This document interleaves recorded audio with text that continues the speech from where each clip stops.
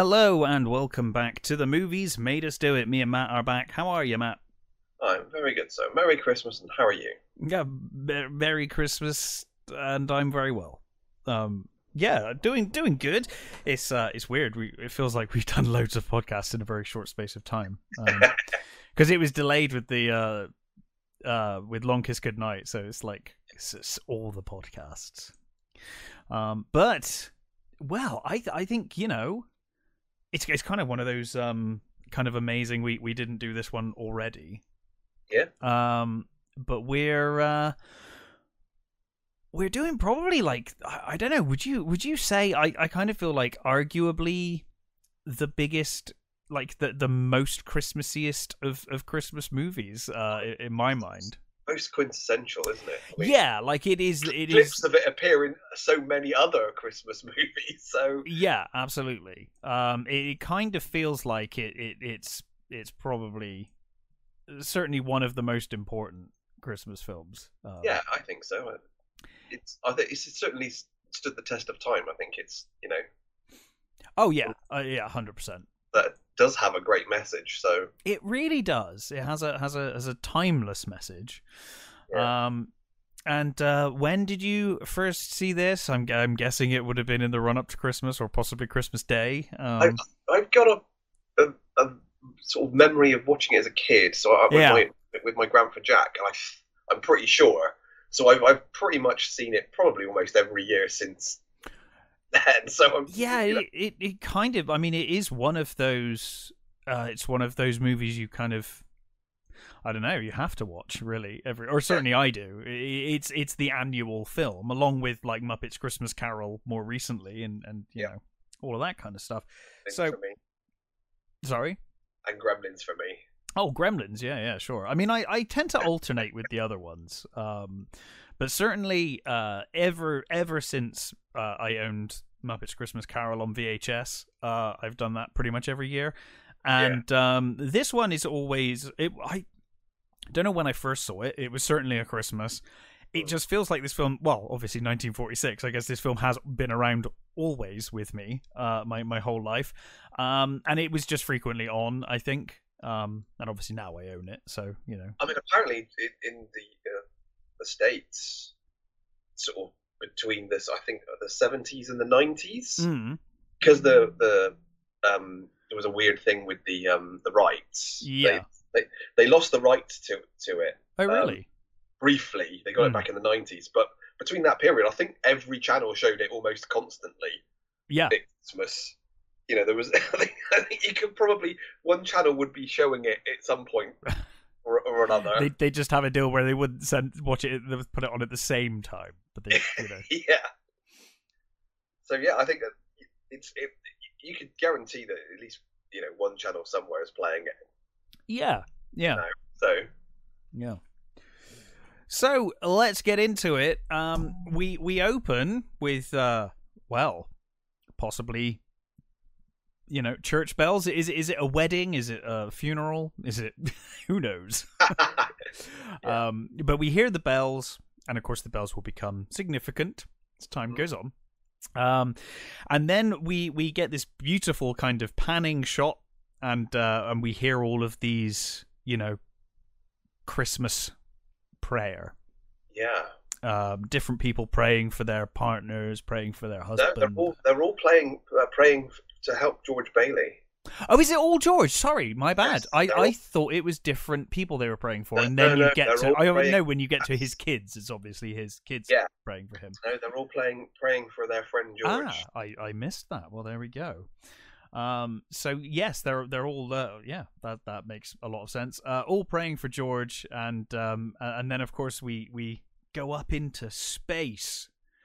I mean, who knows? Almost like a sort of Star Trek V was right, apparently. it's always got this sort of slight Twilight Zone thing. It really does have a Twilight Zone thing. 3 talking galaxies, basically. I mean, to be honest, this feels like it could be an elongated 2-hour Twilight Zone episode. Yeah. It feels like something you could cut down significantly and make into a Twilight Zone episode. You'd lose a lot of the charm, But you know, yeah. So I think you certainly wouldn't get all the family, you know, all the wider wider impact to all the other people. I think that is this film's greatest strength, is that it doesn't rush into, oh, Angel's here and he's going to show you, you know, because even Christmas Carol, that happens fast. Like, you see that Scrooge is a piece of shit, and then, but it's not long before, you know, we get the first ghost. And here, I love that. I mean, I want to say maybe like the last 20-30 minutes. Yep. And that's what the actual book is. The book is, yeah. It's the end. It's just the last sort of, you know, 30 minutes. Well, I say book. It's not even a book. It's a very sort of short story. Yeah. There's many differences. Oh, I'm sure. One of the major differences is that you don't get all the relationships. You don't get Mr. Potter. I loved all that stuff. That's kind of what makes the movie for me, you know. You know, I think they did a wonderful job, and I think many white writers worked on this, and I don't think at least two of them refused to watch it because he kept changing things, and they did not have a good experience apparently writing this. You know, that happens a lot though. Films that you know, these auteurs kind of get really passionate about and start mixing things and changing things around. They kind of piss off the crew, and then it's like, but actually it turned out to be fantastic, you know. The weirdest thing is it was basically a Christmas card. Oh, right. So the guy who wrote it, he tried to get it published, and nobody would publish it. Yeah. So he had 200 copies made, and then sent them to his family and friends. Hmm. And then one, you know, copy got to sort of Hollywood, basically. Yeah. It's great. So anyway, the angels are kind of represented by stars and galaxies, and they're all kind of having the conversation, saying that, you know, someone needs to kind of sort this out, because, well, I guess, you know, I thought it was just the kids, but it's actually a load of people all kind of praying for this one person, this George Bailey guy. I love the one of them says, "Who have we got to help out this?" Yeah, they're like, well, we got this one guy. He's a bit special. He's like Clarence, the one we got left. He says, Clarence. He's got the. I love that he's called. Rabbit. I love that he's called Clarence. Yes. I don't know why that just makes me laugh every time. It's great, isn't it? You know, he's got the IQ of a rabbit, but the faith of a child, which I thought was great. Yeah, and he really does, because he has that kind of childlike innocence to him. But yeah, I don't know why it just makes me laugh every time. They're like, "Oh, can we get Michael on the case?" Like, no, Michael's busy, you know. I'm like, well, you got Clarence. Clarence is over there. He hasn't got his wings yet. Michael's an archangel. He's never going to get into that sort of thing. That's true. He's busy. He's a busy boy. He does all the big fighting stuff with the devil and stuff. That's true. But and I like the fact that he's been, was it 200 years? He's been an angel class 2. Yeah, because he says he's like 290 odd years old, right, or something like that later. And I guess he lived to the age that he looks. So and then he died, and then he's been an angel class 1, presumably within sort of class 2. But then within so many years has obviously got to class 2. Unless you start at class 2 and go to class 1. Right. So get your wings. Right. So he still has yet to get his wings, and they're told. They say, you know, hey, look, if you do this, sort this out. You're the only guy that we've got left up here that's free tonight to do this.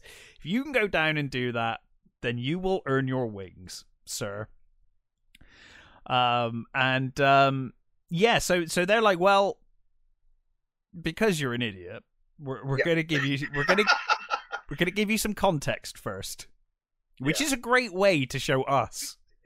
It's the cool. history, and I even the sort of the where he's like shows him the visions. He says, "Can you see it?" No, I can't see it. It's like, "Oh, I'll have to help you see the visions because you're crap." Yeah, because you're so rubbish.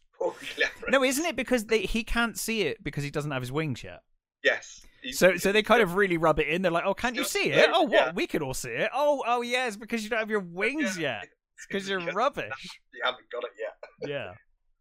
Oh, well, I guess we'll let you see. So yeah, we see George as a young boy, and they're all kind of sledding on shovels down. Yeah, down. that's right. That didn't work.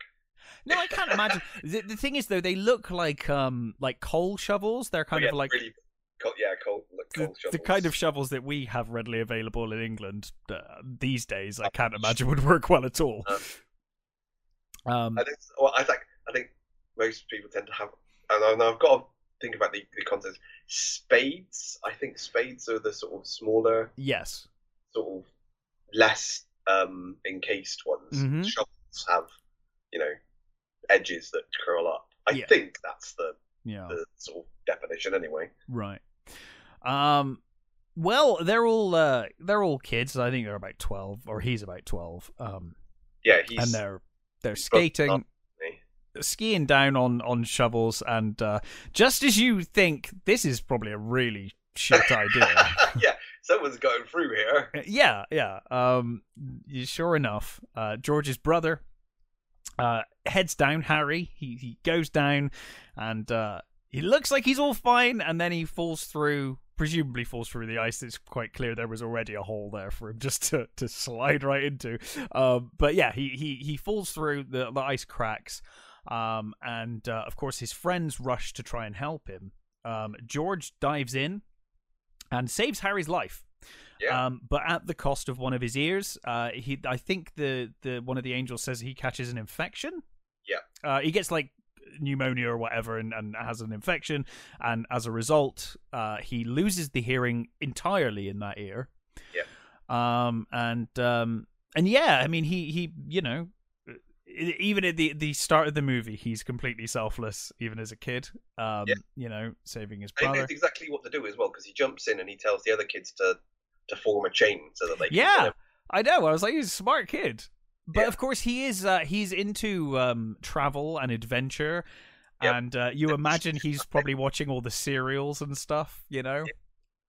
So he probably knows how to deal with quicksand and ice. He's got to be a scout, hasn't he? Yeah. Oh yeah, 100%. I don't think they say he's a scout. He says he's like a member of he wants to be a member of the National Geographic and stuff. But... He's got the magazine. He's like, I've got this magazine. You only get this. You can't get this magazine unless you're He's like, I'm a member, or I'm gonna be a member of National Geographic. So he saved his brother, and then sometime after, he's kind of recovered. He's running late for work. He turns up to his work, and he meets Mr. Gower, his boss of the drugstore.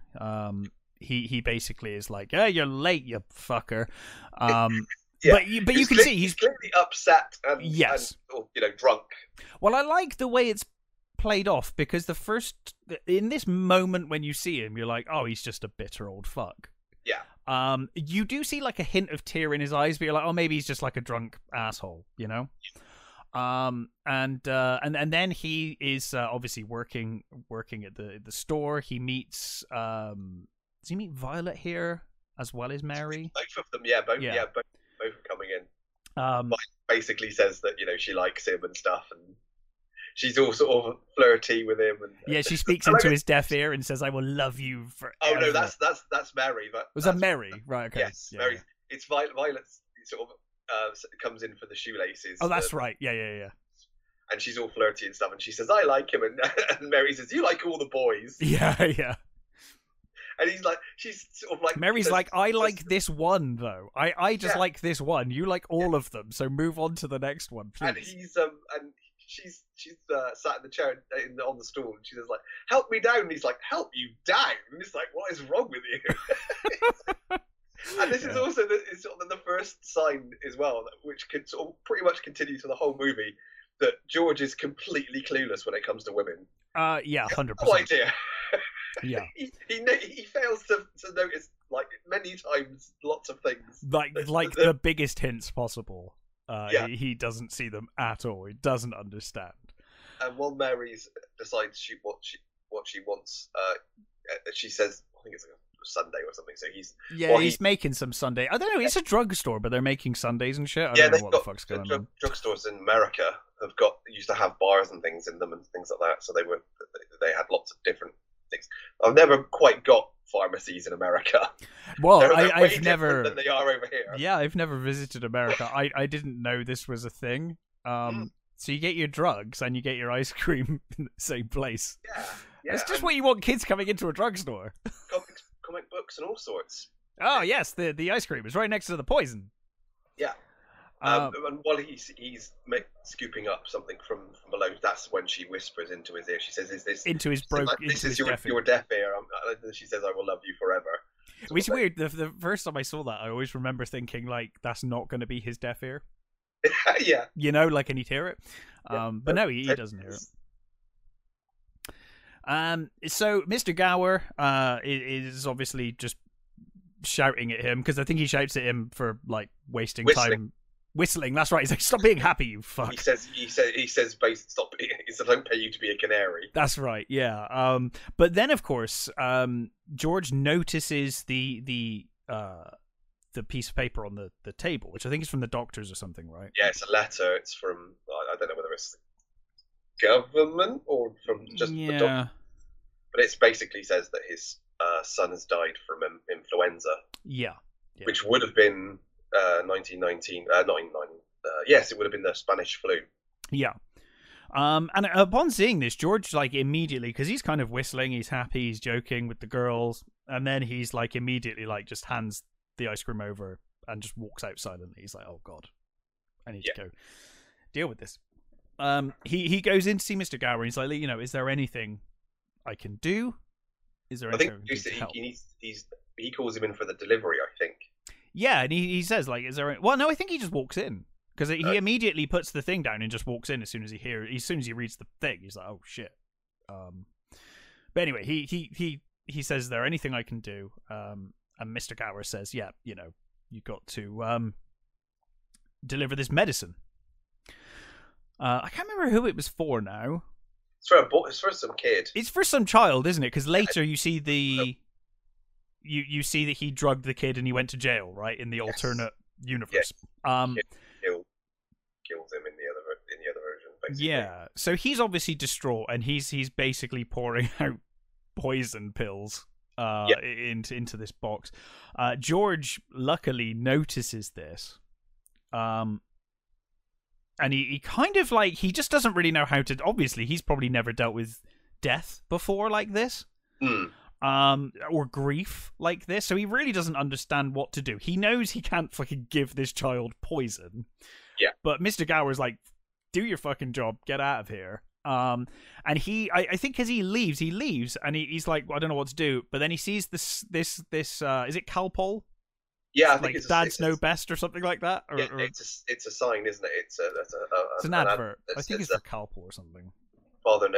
Ask father, he knows best. That's right. Yeah. So he thinks, yes, I'll go and speak to my father. So he heads to the building, the small building and loan company, which kind of our first introduction to that company. And he's going to find his father, but he gets stopped at the door by his uncle Billy. He was like, "What the fuck? You can't go in there. What the hell are you doing?" And he's like, "No, I need to see my dad." And this is where we meet Henry Potter, who is just wonderful as like stereotypical business asshole. He's great. I'm sure he's the model for many villainous, evil villainous. Yeah. Oh yeah. Not the lampless. Rich asshole, yeah. I love his performance in this though. Like and Lionel Barrymore was great. And it makes me smile, even though he's such a piece of shit. It's like such an evil performance that it's kind of it's brilliant. It's so evil, it's almost comical. Yes, it's so over the top that it almost verges on you just can't take him seriously, but it just sort of works. Especially if the film had started in this scene, you would have assumed this was like a fucking Christmas Carol story and he was screwed. Yeah. He's like that kind of like. Yeah, the angel didn't, the spirits didn't turn up to the right person this time. Yeah, exactly. Yeah. Yeah, I mean, like I said, he's always verges on the comical until later on when he does certain things, and you're like, oh no, he's just awful, completely irredeemable. Yeah, pretty much. So he basically ends up kind of bursting in, and he just kind of he comes in just in time to see Henry giving his dad. He's really giving his dad a dressing down and talking down to his dad. Mm-hmm. And, George being George, even as a kid, he immediately sticks up for his dad. He's like, you don't speak to my dad like that. He's better than you. He doesn't, his dad goes kind of like, you need to leave. He's like, thank you, son, but yeah, get out. You can't be in here. And he says, like, we'll talk later. So of course, then he's like, I just don't know what to do about this poison thing. So he goes back to Mr. Gower.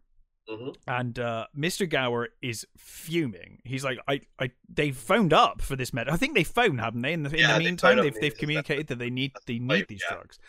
And he's like, I sent you there, 20 minutes ago or something. And he's like, look, and he tries to explain. But Mr. Gower is just, he's broken. He's just lost his son.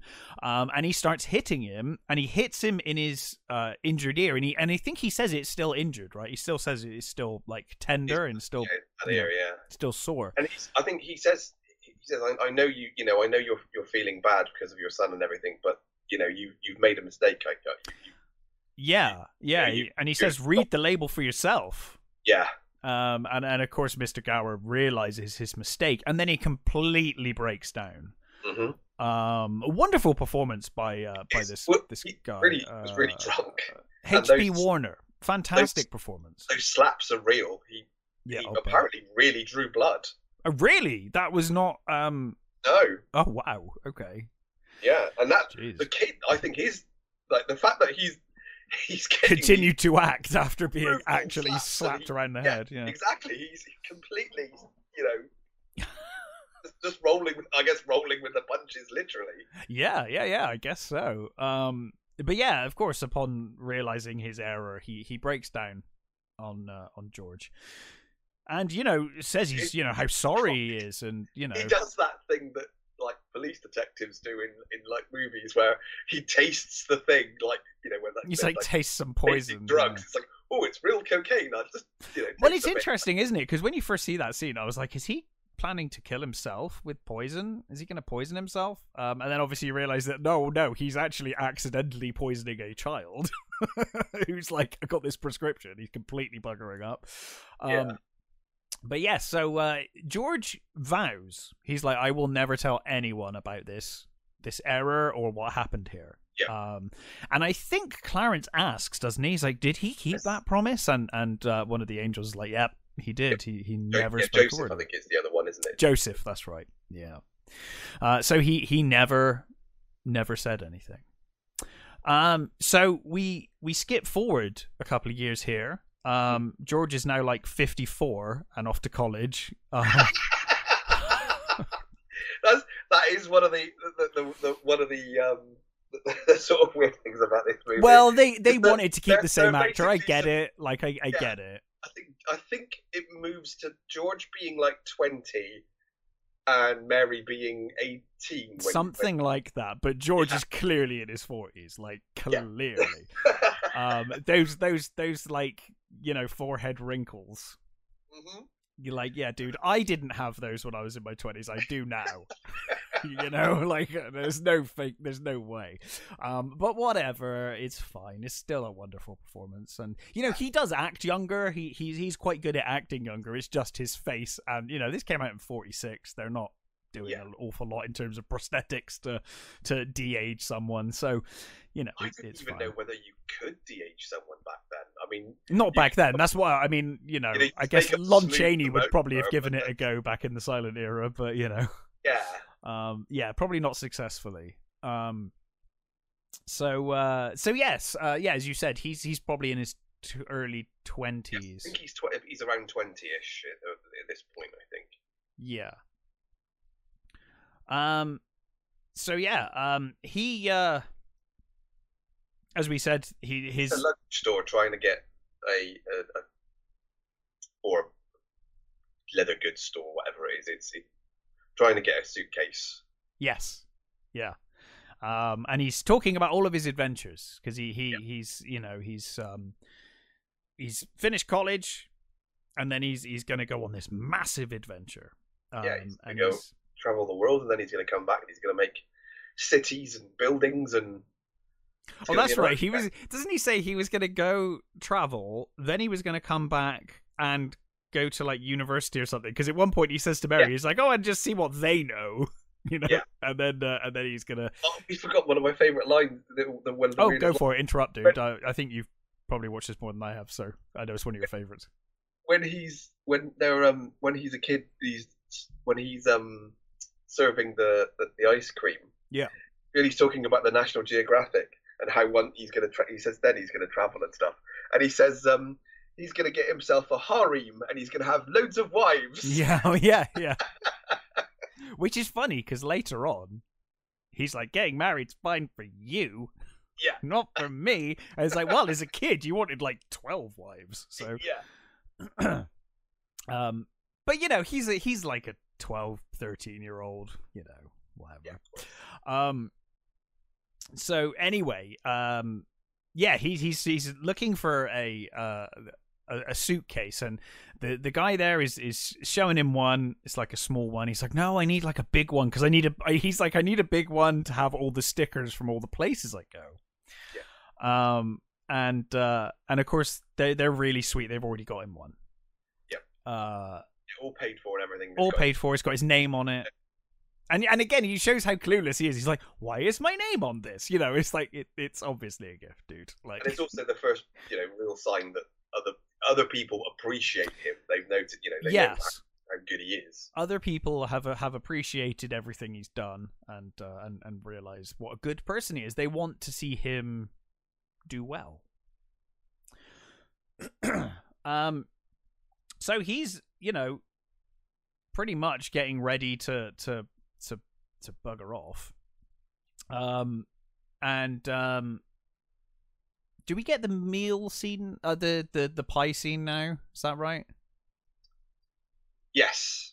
Yeah. Where he goes home and we see his dad basically sort of says to him, I'd like. Basically, his dad says, I'd like it if you would do this, and he's like, oh, I couldn't imagine working in an office, in a stuffy office, doing what you do every day and or something.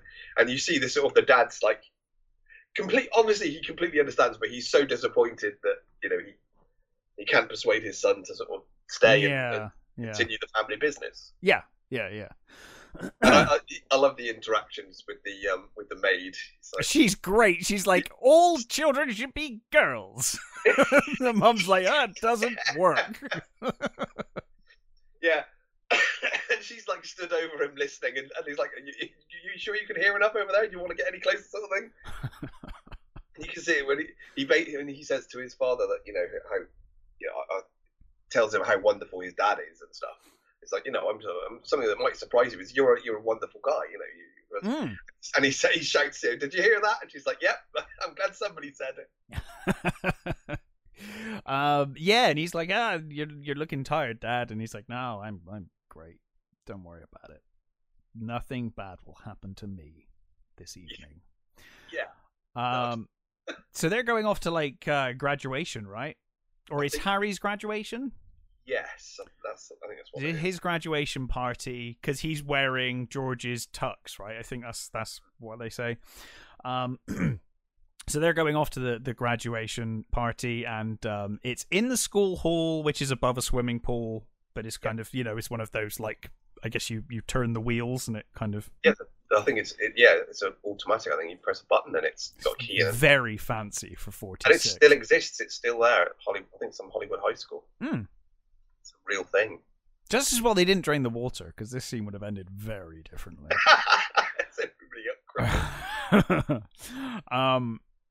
But yeah, so at obviously they're at this party, and there's dancing and this bit you're sort of basically introduced to older versions now of kids. You've got the guy that keeps going hee haw and stuff, and his brother and I think you see Violet again.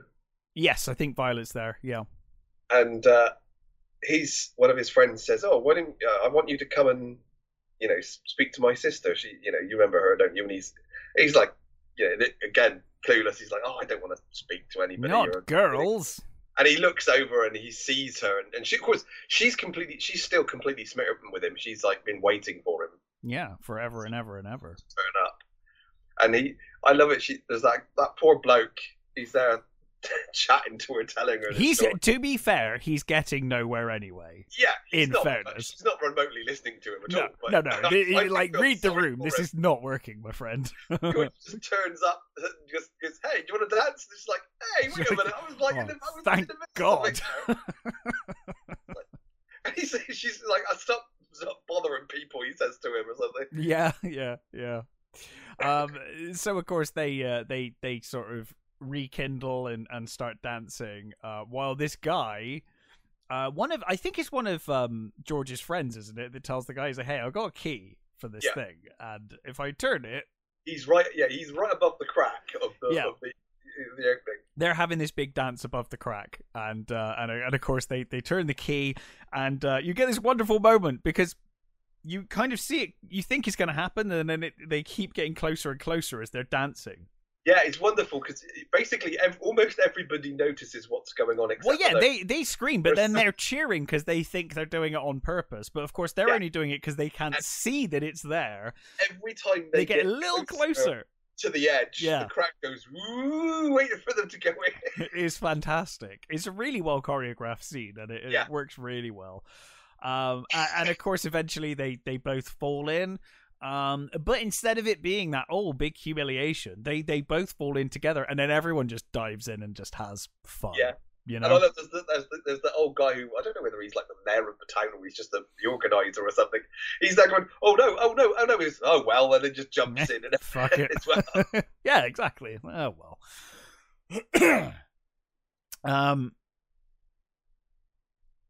Yes. So then you get them basically he's walking her home. Yes, and she's in a. He's in. I think it's it's an American football outfit. I think he's got it, and she's in a robe. Yes, and they're walking along, discussing what's what, and how he wants to sort of see the world and do all sorts. They sing. Buffalo Girls. Yes. And they do the wishing thing outside the dilapidated hotel. Yeah, the house that she wants. She says, I'm gonna live there. I want that house. He's like, "What do you want to live here for? It's a shithole. It's completely fucked. No one lives in this place." Yeah. He says, "But because you can make a wish. You have to break this window." So he makes a wish. He makes one. Yeah. And she asks him. She's like, "What did you wish for?" And he's like, I wish to get the fuck out of this town and go see the world. He's like, "I want to go see the world, see everything." Basically, his dream has not changed since he was 12. Yeah. He's like, "I still have that same dream. Like, I'm consistent with that dream." He wants to go travel the world and whatever. And you can see she's a little disappointed because I think she was hoping that she would be involved in this dream. Yes. And she's not even mentioned. Yeah. So then she makes a wish. And I have a theory that everything goes wrong in his life because she made this wish happen. That's always been one of those things. Yeah, like she's is it her wish that fucks everything up for this man? This whole by wishing for this. Like, he never gets to travel the world. Like, every time they're about to do something, it goes wrong, and it's almost like she wished, because we know that God, at least, or gods exist and angels exist in this world. Yeah. Some like malevolent angel out there, like Lucifer, was like, "Yes, I'll give you that wish. We're gonna ruin this man's life." And what I love about this as well is you also got that guy who sat on his porch reading his newspaper, and he basically youth is wasted on you. Completely sort of, waiting for him to kiss her and stuff, and getting on. And the thing with her throwing the stone into the window. Apparently, they hired a marksman to shoot the window out when she threw it.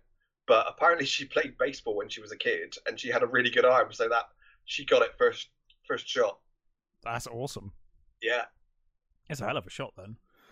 Yeah. But yeah, so I love that guy. He says something like, he's like, youth is wasted on the young. Yeah, he's like, for God's sake, kiss her, will you? Yeah. What are you playing at? It's like this. He's just Even this taking too long. Even this random old fuck has noticed how useless George is with women. Yeah. I love that. Youth is wasted on the wrong. It's something like that, isn't it? Yeah. Yeah. Oh yeah, it's wasted on the wrong people. I think you're right. I think that's what it is. So anyway, he buggers off, and she goes to walk away, and he stands on her on the rope. Yeah, on the belt of the robe. The belt of the robe. That's right. And she kind of stops, and they have a moment, don't they? And then she. Yeah. You get he stands on it a couple of times, and he gives it to her, and she there's a bit where she sort of like they come so close to kissing, and they don't quite make it, and then he does it, and then he steps on it again, and of course she completely loses it and ends up in the. I love his reaction though. So she loses her robe. Obviously now she's naked. She hides in the bush, and he acts for a moment like she has literally disappeared from the world. He just cannot figure this out at all. She suddenly became Obi-Wan. She's gone. She's like, oh my god, she's fallen into the back rooms. And yes, he like picks up the robe and he's like, oh my god, she's gone. But of course she says, Mary says from the bush, she's like, I'm in the bush. And this is kind of the only time that he kind of gets a bit flirty and a bit teasy. Kind of, in a weird way. Yeah. Because normally George would have just given her the robe and just been like, "Oh my goodness, I'm so sorry." Because he basically says, "Hey, this is a great opportunity." Not the opportunities like this come around. He says I could sell tickets. Yeah, and I love it. She's going, "Oh, scream!" He's well, there's no everybody else is down the other side of the town. He goes, I'll call for the police. He goes, well, they're the other side, and they're. He not says they'll be on my side. He said they'll take my side too. Yeah. Like, wow. Yeah, he's like, fucking hell. But then of course this fun fun moment of humor is broken up as this car pulls up. I think it's his uncle. He also says he also mentions about lassoing the moon. Oh yes, of course. Which becomes a thing for her. It becomes a very big thing for her. This throwaway line by him really sticks with her. But yeah, anyway, this car pulls up, and I think it's his uncle. I think his uncle's in there. It's his brother and his uncle? His brother and his uncle, yeah. And they're like, hey, George, you need to come home now. Your dad's had a stroke, couple of strokes or whatever. And so, of course, he throws the robe at the bush and says, look, I'm sorry, Mary, I need to go, and leaves. Obviously, she heard this. Yeah. So it's not, and you see her come out of the bush with the robe on, looking concerned.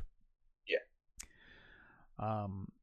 So George's wish to go traveling is scuppered by not quite completely yet. At this point, he can still go.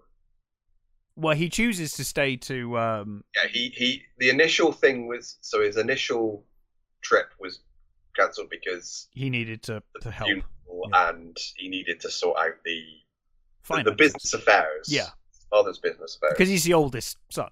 Yeah, and Uncle Billy is fucking useless.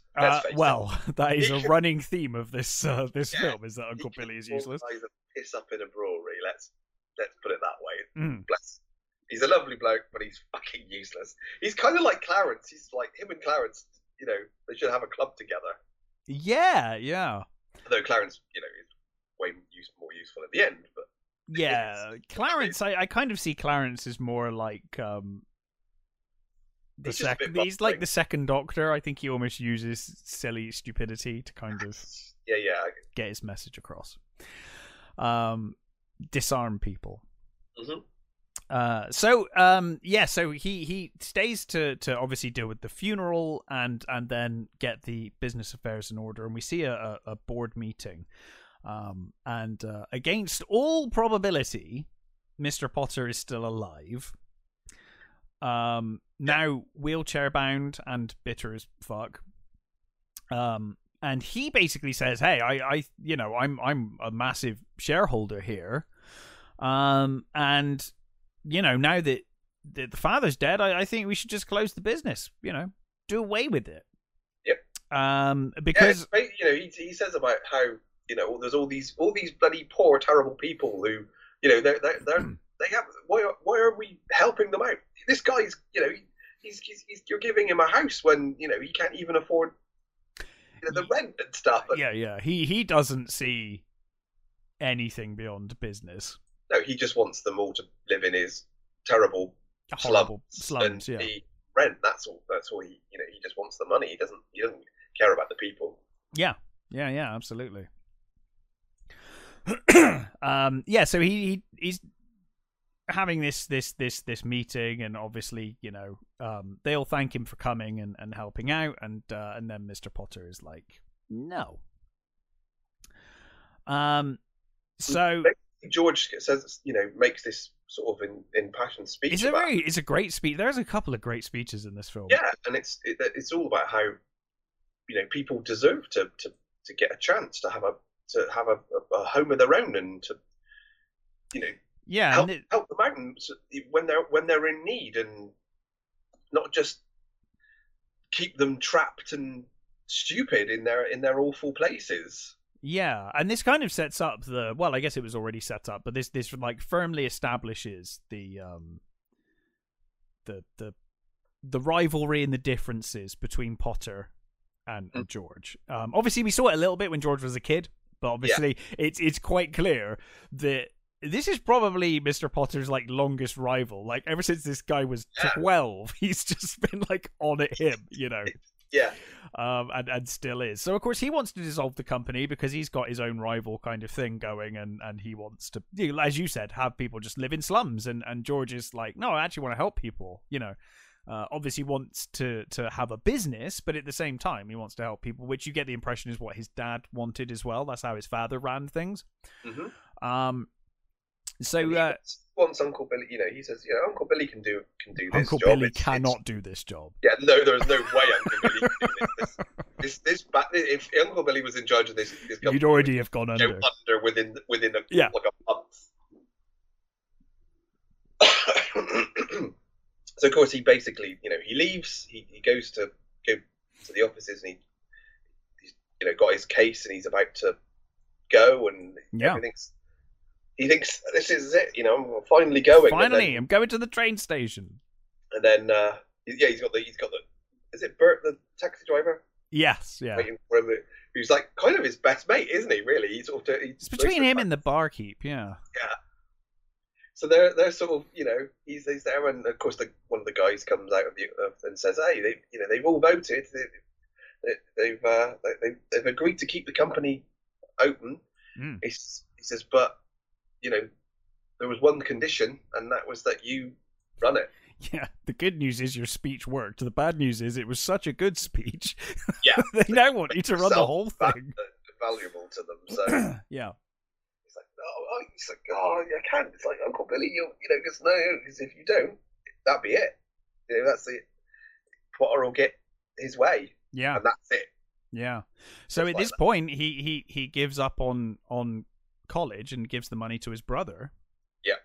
And basically says, well, that's me. I'm dealing with this company now. Yeah, and basically the initial idea is he'll do it for 4 years or whatever it is. Basically until Harry graduates, right?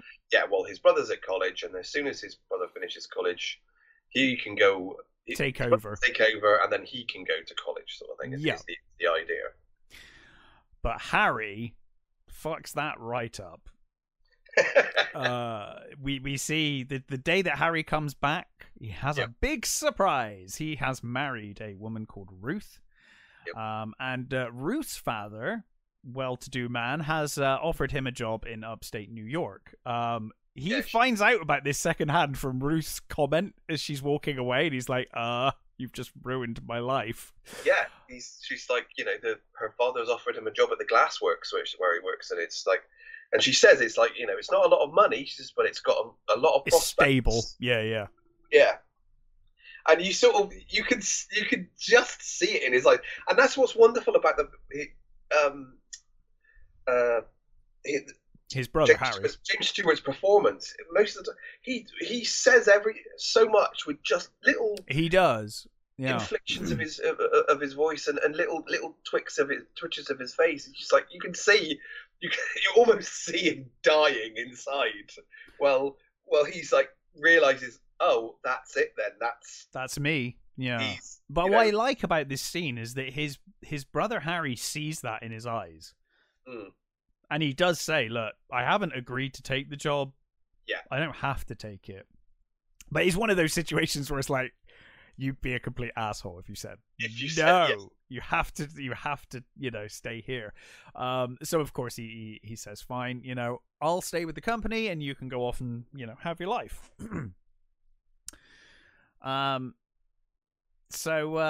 Yes, and I'm trying to remember, how does he end up? Because then I think we get to the ultimately the pre-marriage scene where they're at her house. So she's back from college or something, isn't she? Yeah. So they're celebrating. Oh, they're celebrating the wedding, aren't they? Yeah, that's right. He's outside. Yes. And you get that bit where Uncle Billy decides he's going to go and tell Potter what for, but first I might go home. And he sort of drunkenly points him because you point me in the right way. And goes, yeah, just go that way. So he leaves, and you get the massive crash of like stuff, and you hear it's like, I'm okay, I'm fine, I'm all right. That scene apparently was completely improvised. Did he actually fall over? One of the stagehands apparently either dropped a tray or knocked over a load of stuff. Oh, it works so well. And the actor basically, playing Uncle Billy, just ad-libbed the whole, I'm okay, I'm all right. So they kept it in. Well, you got to think this is 46. You are paying for this film. Like, multiple takes cost a lot of money. So times like that in this movie where things happen and they just sort of go, we're keeping that in, we're keeping that. And apparently he paid the stagehand an extra $10 for dropping something, for improving the sound. Wow. Yeah, that's awesome. So Uncle Billy's off, he's there, and his mum comes out, and his mum says, Mary's back from college. She's been at college for 4 years, and she's back. Yeah. It's like, why don't you go and see her? And he's like, oh, I don't want to go and see her. He's like being all grumpy and stuff about it. He's like, I'm going for a walk. Yeah.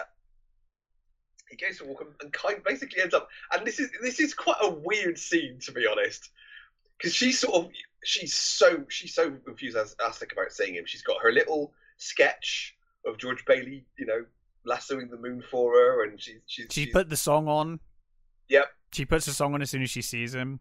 Yep. He's like, how did you know I was coming?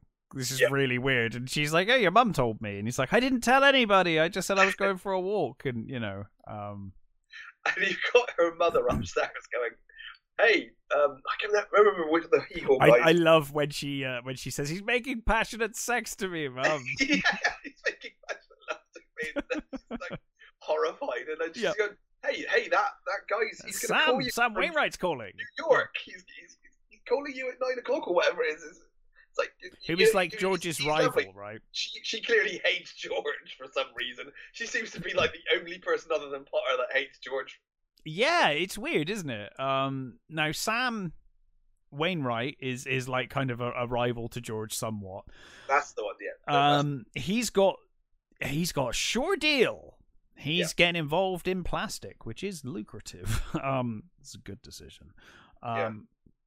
And so of course, I'm not sure if George already thought that Mary was interested in Sam or whether he discovers it here. But he's not too happy when he. Well, I mean, for a start, this whole thing is really awkward because she's trying desperately to get him to basically propose to her, and he is just not having any of it. No. In fact, it kind of feels really awkward, this scene, because it feels like he's not even remotely interested until right at the end when he kind of forces himself on her. And he breaks down, doesn't he? I think he realizes that he's been so in his own head about how kind of awful his life seems to be. He's not seeing what's right in front of him. He's not being able to do any of the things that he wants to do. Yeah. But he realizes that, she clearly loves him. She's right in front of him. Yeah. And he completely sort of breaks down. He goes to angrily leave, and then she's like, "Oh, that's Sam on the phone," and she answers the phone, and Sam's like, "I need to speak. I want to speak to George. Let me speak to George." So she calls him back, and of course he's like, "I got this sure deal for you," which of course he doesn't take. And then as you said, they finally get together, and her mum could not be more unhappy. She looks down the stairs and sees them kissing, and it's just mortified. It leaves. Yeah. And apparently, his performance in that moment, and later on when he's in the bar scene, which we'll get to, it's basically to do with him, his own self at that time. They just returned from the war. Stuart was a bomber pilot. Yeah, because it does go through his war record briefly, or what happens to the friends during the war. Yeah, and his brother's done very well, right? Well, no, but I mean the actor James Stewart himself. Oh, sorry, no, that's later, isn't it? We go to the war. We get to the war after this. Stewart himself was a bomber pilot in the Second World War, and he basically they pretty much now think that he had PTSD at the time. So there was no such thing, right, at that point? No, not really. There was no sort of.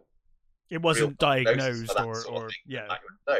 So he this was his first movie back from after the war, and he didn't want to do it. Lionel Barrymore persuaded him to do it. Actually, he said, this film will bring joy. He said, basically, it's better than, what he says, what's worse, dropping bombs on people or bringing a bit of happiness? Come and do it.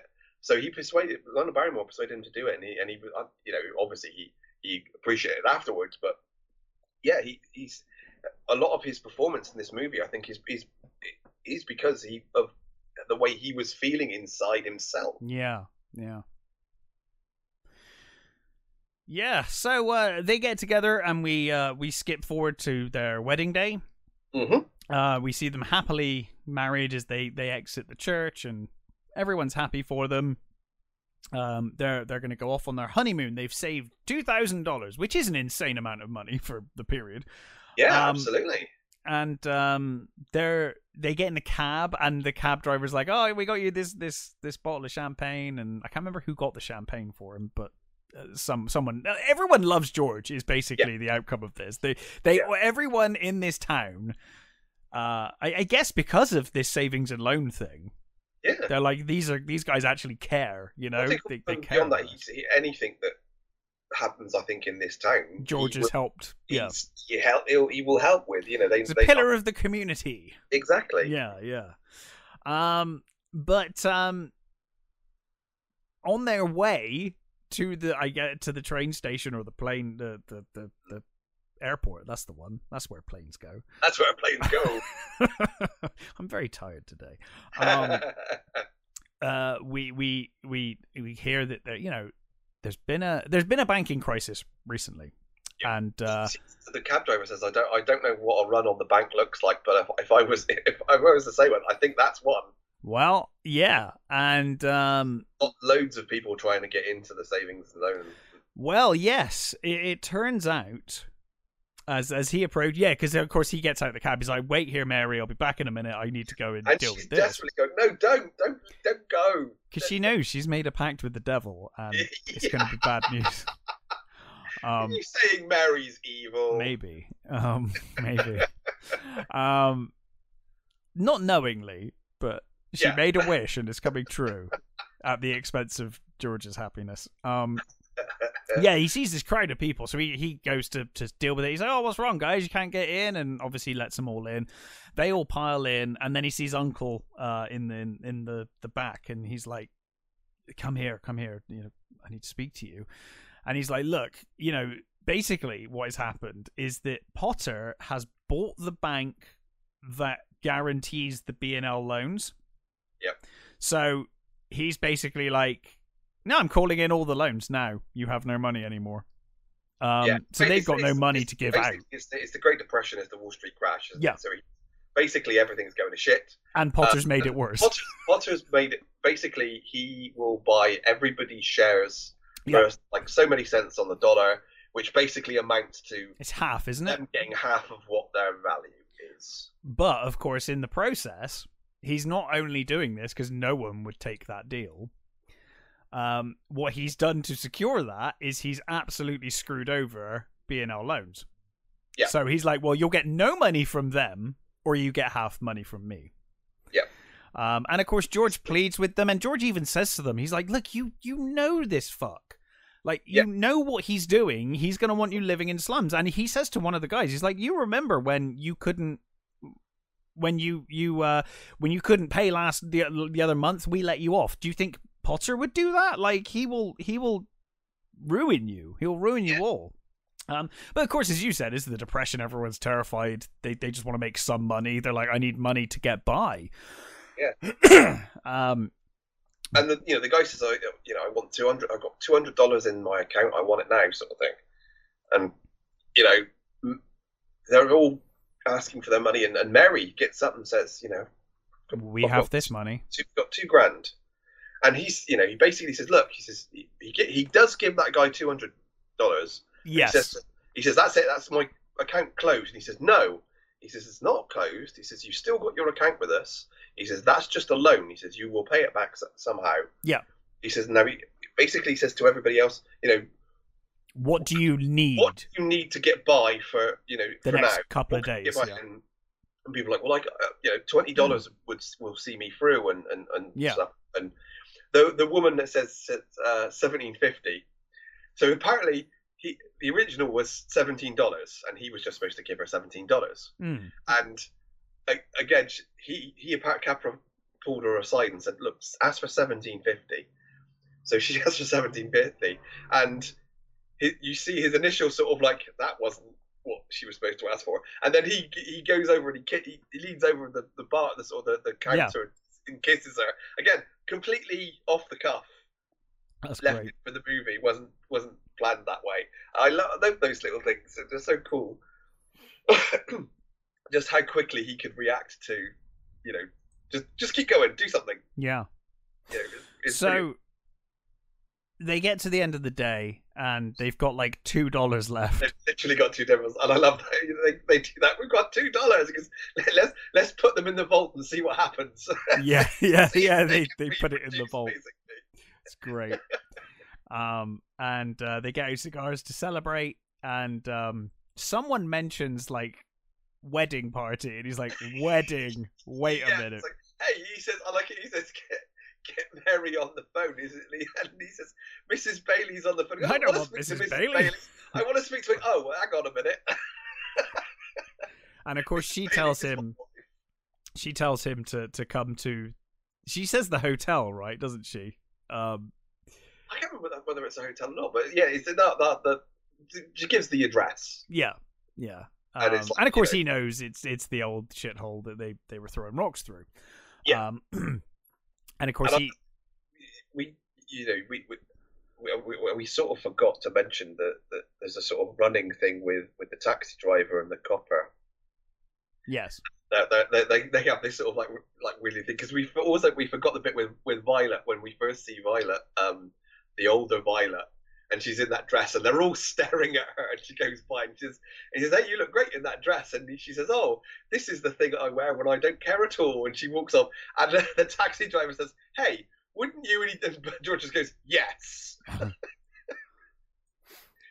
you get this sort of running thing with these two, and that they take him to this house, and they're putting up they've got, I think it's like advertising billboards, and they're trying to find nice advertising billboards to put up in front of the windows. All the places that he wants to go, which is kind of like torture. Lovely, but also awful in the same thing. It's like, these are the places that you want to go, and you're not going to. Yeah, exactly. But I love she's got a record player set up that's playing, and I love the fact that the record player is also run up so that it's got a loop on it which is turning the spit, which has got like two chickens over the fire. It probably wouldn't work at all, but it's so wonderful an idea, and it's so romantic and just cute. It's great. And it's like he's like avoiding like water coming through, and it seems to me they've got two rooms that aren't dripping, and that seems to be the kitchen, and they've set up a bedroom for them. Yeah, and I love that they're sort of got this lovely cozy thing set up, and the taxi driver and the copper are outside singing. Well, yeah, they're stood outside in the rain, and it is pissing down. And of course they're called Bert and Ernie, aren't they? Don't they say, yes, they are called Bert and Ernie? Don't they say, doesn't the cop say, like, oh, we got to find some nice ones, it's for their honeymoon, and this guy's like, what, do they want to fish? So yeah, they hear that the record runs out as they see you, because they can see the shadows of them kissing in the firelight. So they start serenading them, and they got pretty good singing voices. It's pretty good. It's pretty good for for a policeman, and whatever. Yeah. So then, is it? I think this is where you see the house. Is it just that's right. We see what they've made of the house, and no, I think that the isn't this where you get the Italian family? Oh yes, that's right. Yes, he what are they called? It's Giuseppe something, isn't it? It's the name of the bar. Martini, that's the one. Yeah, Martini. So he basically, we kind of see that the business goes from strength to strength, and they're helping everyone in the town, including Mr. Martini, who basically owes them everything now.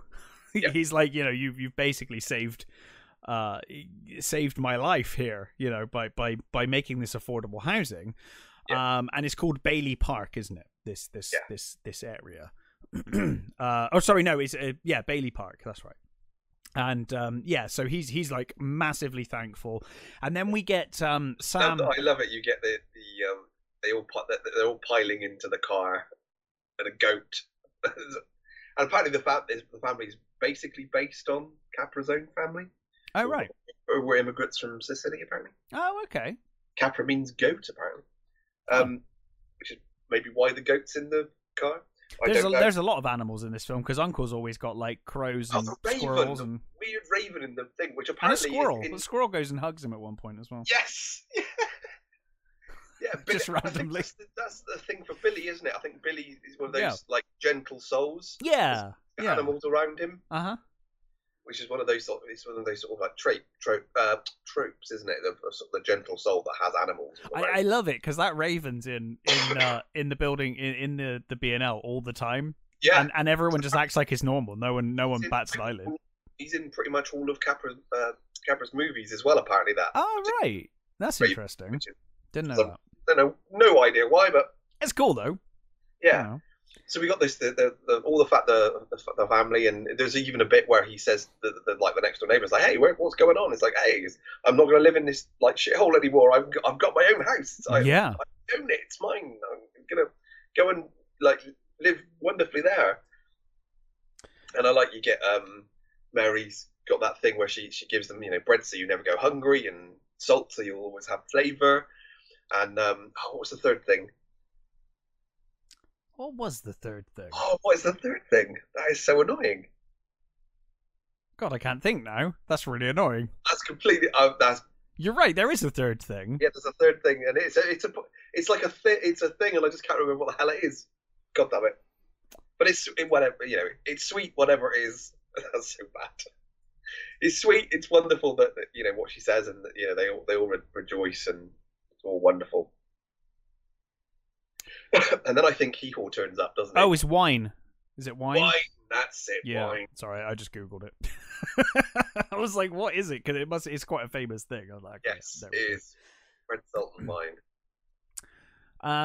Yes, and then Sam Wainwright turns up in his car. He's listening to the whole thing from the street, isn't he, with his wife, and he says, "Oh, I made this offer to George, this sure thing, and obviously he's in plastic, and it's gone from strength to strength to strength, about to become even more of a strength when the war happens." But they offer George and Mary the chance to come to Florida. Say, hey, you could come holiday in Florida with us, because obviously their place is out in Florida. But of course now, unfortunately, no, he doesn't have time. They don't have the time for that now. They're too busy. Yep. So meanwhile, or not meanwhile, I guess, around the same time, Potter is getting a little concerned. George's customers are basically doing pretty good for themselves, and his own business, which is basically screwing everyone over, ain't going so well now that there's actually a loan company in town that are willing to be reasonable. Yeah. The whole thing kind of relies on him being the only game in town. Yeah, and there's a guy who's in the office showing him exactly what they've built over these last couple of years. So it's like a finance manager or something, and he's like, look, it's no skin off my nose, but I'm probably going to be asking this George guy for a job before long. So he says that basically all of these people have got houses that are worth 3 times the money they're paying for them. Yeah. I think in like materials alone, basically, he says, I think. Yeah, this George is a terrible businessman, but it's just really benefiting the customers. Yeah. So he's like, Potter's like, right, this George has been annoying me since he was 12 years old. It's time to deal with him. He says he's been a boil on my neck for years. I think he says something along those lines. Yeah. And he says he comes up with a plan, doesn't he? Yeah. So George by this point has he's got children now. Oh no, this is how he finds out she's pregnant. That's right, it's this point, isn't it? So he's asked to come in to see Potter. And Potter basically offers him a deal. He's like, hey, look, the business and loan, pain in the ass. It's a risk, it's massive risk. Just get rid of it. Come and work for me instead. I will give you, it's like a £10,000 salary or something. It's like an insane amount of money. 20 grand a year. Insane money. Which 1940 something would be 270,000. He also gives him. He also says, "Hey, you'll be traveling around the world. Travel around the world for me. We'll go business trips to New York a couple of times a year, and you even end up in Europe every now and again." Yeah. Which is basically he's offering everything that George has ever wanted, and financial stability to. And he even says, Potter says, I've seen you since you were young, and I saw how idealistic you are, and I saw that you were this chap that wanted to do all these things. I saw you wanted to go in these places, and you wanted to have a good education. I saw you, and I saw that you didn't do these things. I saw every time you just got, every time it was within your grasp, it was just taken away. And I was offering you, a shit ton of cash every year. Just to come and work for me, and all you got to do is just get rid of the loan savings alone. It'd be fine. Yeah, and George is kind of unsure. He's like, look, I need to think about it. Can I talk it over with my wife? And Potter's like, hey, you go and talk it over with your wife. I'll draw up the paper. Like, he's that confident. He's like, I'll draw up the paperwork while you talk to your wife. But George doesn't even get to the door. No, I think it's that I'll draw up the paperwork is the sort That's the thing, isn't it? It's that like, it's a sure deal. It's the thing that sort of gives him the kick that he's like, wait a minute. Yeah. Fuck this. Everything I've been, working for these last years is like, I may be like poor as fuck, but this is not right. Yeah, I mean, he basically says like, you're everything I stand against. Yeah. Like I'm not going to sell my soul to you. It was a bit like evil spite and a twisted old man who's like an evil spider spinning his little web and stuff. Yeah, and to be honest with you, I just imagine if he'd gone down this path, Potter would have sacked him immediately. Probably. He would have been like, "Oh yeah, good, you're fired." Kept him for a bit, and then yeah, offed him, got rid of him. So he heads home, George, and he's talking to his wife Mary, and she basically says that she's pregnant. And obviously over the moon. And we then skip forward some time. We see that he's got 4 children. He's basically now forever stuck in Bedford Falls. His family's there, 4 children, wife, business, everything. He's in that town forever. The Second World War comes. George is obviously exempt because of his ear. Yeah. Harry serves, and I think he saves like a whole transport ship or something. Yeah. He's like a superhero. He's like the attack, yeah. Medal of Honor, because there's like a Medal of Honor ceremony in Washington. It makes the front page of the newspaper, doesn't it? Because George is like walking around excitedly with the newspaper, and Yeah, you get basically, again, like almost to sort of rub it in. It shows you, he gets this. Yeah. The Hee-Haw guy gets. George is like the local hero. Shitloads of money on the plastics because he made he's making canopies for planes and stuff. And yeah. Potter's I think, is it the draft bill? I think he's in charge of the draft bill, isn't he? Yeah. Yeah, so he gets all that, and everybody else is doing. George is in charge, becomes like an air raid warden and all that sort of stuff, and things, and Mary, even between looking after when she does all the looking after the troops and all that sort of stuff. So you get the sort of everybody's doing really well. George is doing okay. Yeah, but the point is though that George is doing really well. He just can't see it necessarily that way. Like he's kind of seeing everyone else's successes and not seeing his own. That's the thing, is that he's got the great house, and which is kind of falling apart still, and then and he's got the great wife and the great kids, but doesn't really have any money. No, they're getting by, but happily. Yeah. But much like when he was kind of interested in Mary but couldn't see it, and she was completely giving him all the signals and he wasn't seeing it, he just can't see what's right in front of his face the whole time. He can't see what he has. He's seeing everyone else, and I guess the newspapers and everything else keep getting shoved in his face to kind of remind him. But yeah, so I think it's like Christmas Eve, and there's this big celebration for Harry. And they have a bank auditor coming in. He's going to be doing a routine audit, no problem. Yeah. Uncle fucking Billy.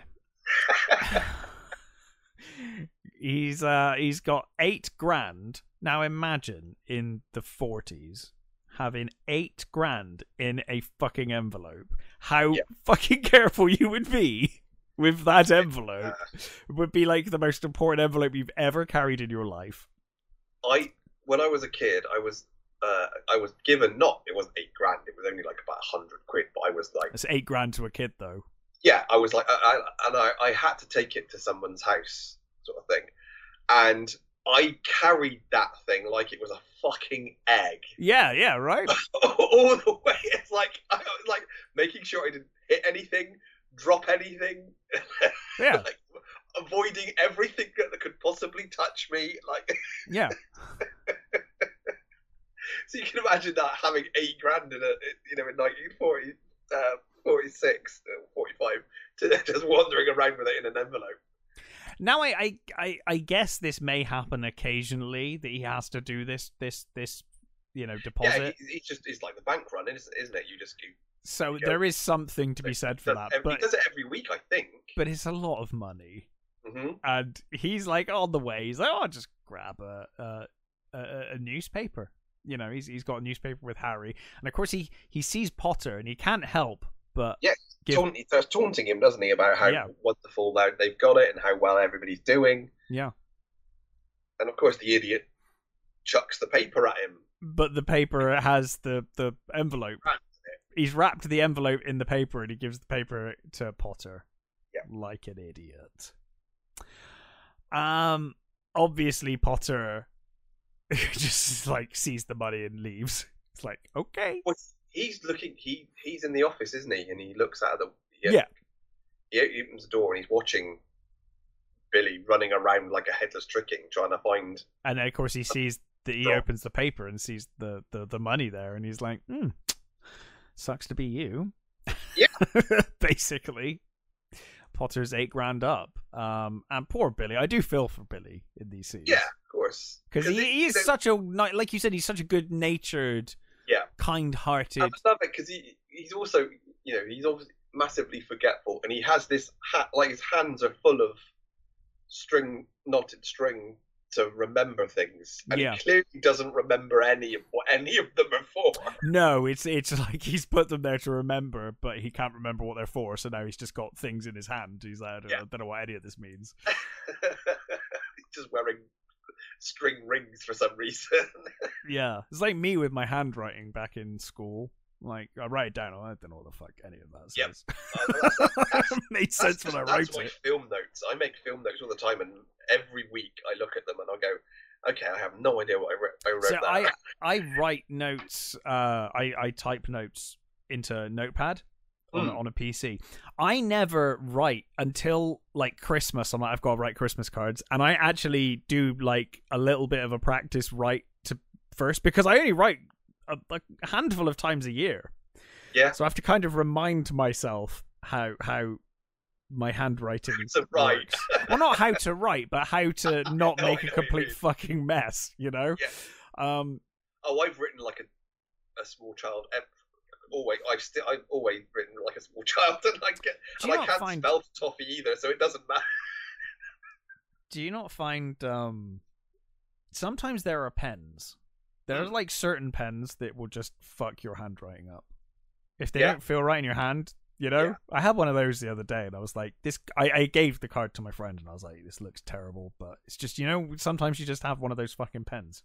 Yeah. It just made my handwriting worse than it already was, and it wasn't great to begin with. I was always jealous of the people in school that had like super neat handwriting. Because I love it. I love all that. Like, I have no idea why, but my sister had beautiful handwriting. Yeah, I love that. Like calligraphy. It's like, how the hell did you have such great handwriting? I would probably handwrite more if my handwriting was that good. Yeah. But it's not, so. Anyway. An aside. So Potter's got the money. Billy heads to the B&L. George is giving Violet some money to go to travel to New York and start a new life. She wants to start a new life in New York, and of course it's one of those things. It's like, he's there, he's talking to her, bless her, and she's like, she seems really sad about it, but she wants to make a new life in there, and he gives her like extra money to help her, and she kisses him on the cheek, and it's like that moment where the assessor comes out and sees you say, "Oh, an affair." Big lipstick. It's like, wow, that could possibly be the worst time to come out there. Well, it doesn't matter because all the money's there and the books are good, so it doesn't matter what this guy thinks. It's great. But of course, Billy's like, George, could you come in this room and talk to me away from this auditor, please? Yeah. And Billy basically breaks down. I really feel for Billy a bit. He's an idiot, but I feel for him. He breaks down. He's completely, Yeah, well, you see them running all over the town trying to. Yeah, because he's like, "Oh, did you pick anything up? Did you do any deliveries anywhere else? Did you do anything?" He's like, "Oh, I don't know. I didn't do anything. I went straight there." And you see old man Potter watching them running around. Yeah, he's loving it. He's loving every second. Absolutely, drinking it in. And Billy, George kind of snaps at Billy at this point, and he's like, "You've bankrupted the company." They're at Billy's house, aren't they? Yeah. They completely wrecked the place trying to find this money. Yeah, it looks like an FBI raid. Yeah. There's just stuff everywhere. Yeah. And he loses it. He says, "You stupid like foolish old man. Like you've bankrupted the company, and we're gonna like I could end up in prison for this. Yeah, you realize I'm gonna go to prison for this. Yeah. Well, I'm not going to prison. You're going to prison. Yeah. Yeah. So, George goes home and he's fucking broken now. He's like, I am probably going to. Actually, no. Does he go to see Potter before he goes home? He goes to Potter first. Yeah. That's right. So he asks Potter for a loan, basically, doesn't he? He's like, look, I need help. And of course, Potter's like, hey, all those years ago, I offered to buy your company. Was it years ago or like weeks ago? I can't remember now. But he's like, hey, I offered to buy your company and you had got out of this. And you said I was a despicable human being. You said I was awful. So no. And of course he knows as well. Your friend? Why haven't you asked your friend? Why haven't you asked other people for help? Yeah. And he's like, he couldn't find the other guy. He's in Europe. They're all scattered after the war. Yeah. Yeah. And he's, like that. And of course, he's absolutely loving this. He's and he knows that he's got the money as well. Yeah. He says, what this means? He says, it means you're committing fraud. Yeah. And he's like, I'm going to call the police right now. Yeah, I'm gonna have a warrant issued for your arrest. Yeah. You're basically you're a terrible criminal. Yeah. And George is like, fuck, I'm getting out of here. So he leaves, and then he goes. Potter's home. taunting him as he leaves as well. But yeah, he gets home and he's in a foul mood, and you've never seen George like this the whole movie. He's been, no matter what happened. Whatever bad stuff happened, until this point, he's a couple of sort of hints where he loses his temper once in a while, but very never, brief. This is a full snap now. Yeah. And his family. Oh, it's so sad because his whole family have just got this lovely Christmas thing set up, and the kids are just really sweet and being lovely. And one of them was playing the piano, like constantly playing this song. And then he turns up and he's like being super bitter, and he's like, "Why the fuck do we have all these kids everywhere?" I know. I love it when he says that. He says, "Why do we have to have all these kids around? Why do we have to have kids?" Jesus Christ, dude! Yeah, and then he shouts his daughter for playing the piano because she's playing the same thing over. She's playing it beautifully, by the way, but there's one or two mistakes, but yeah, she's doing really well. Yeah, and it is that I get that though. I mean, I don't ever want kids, and the kids, and I'm sure I did this when I was a child, but that child need to play the same thing over and over again on repeat is the most maddening thing in the world. It oh my god, it's so annoying. And of course in this moment he's in such a foul mood. He snaps, and I think Mary takes him to the kitchen, which is when he says, "Why have we got all these kids?" And she says, "Look, their daughter is ill. She's got a cold in bed." Came home. Yeah, she caught it walking home from school. I think they gave her a rose. Yeah, she didn't want it crushed. I forget what she won the prize for now. But sure. She's won a prize, and it was a flower, and she's got it upstairs. So he goes up to see Zuzu, who's clearly his favourite. Yes. And the petals are falling off. So he takes the flowers, and she says, "Oh, can you put them back on?" And he pretends to put them back on, and he puts the petals in his pocket. He fingers them, yeah. Little watch pocket, I think it is.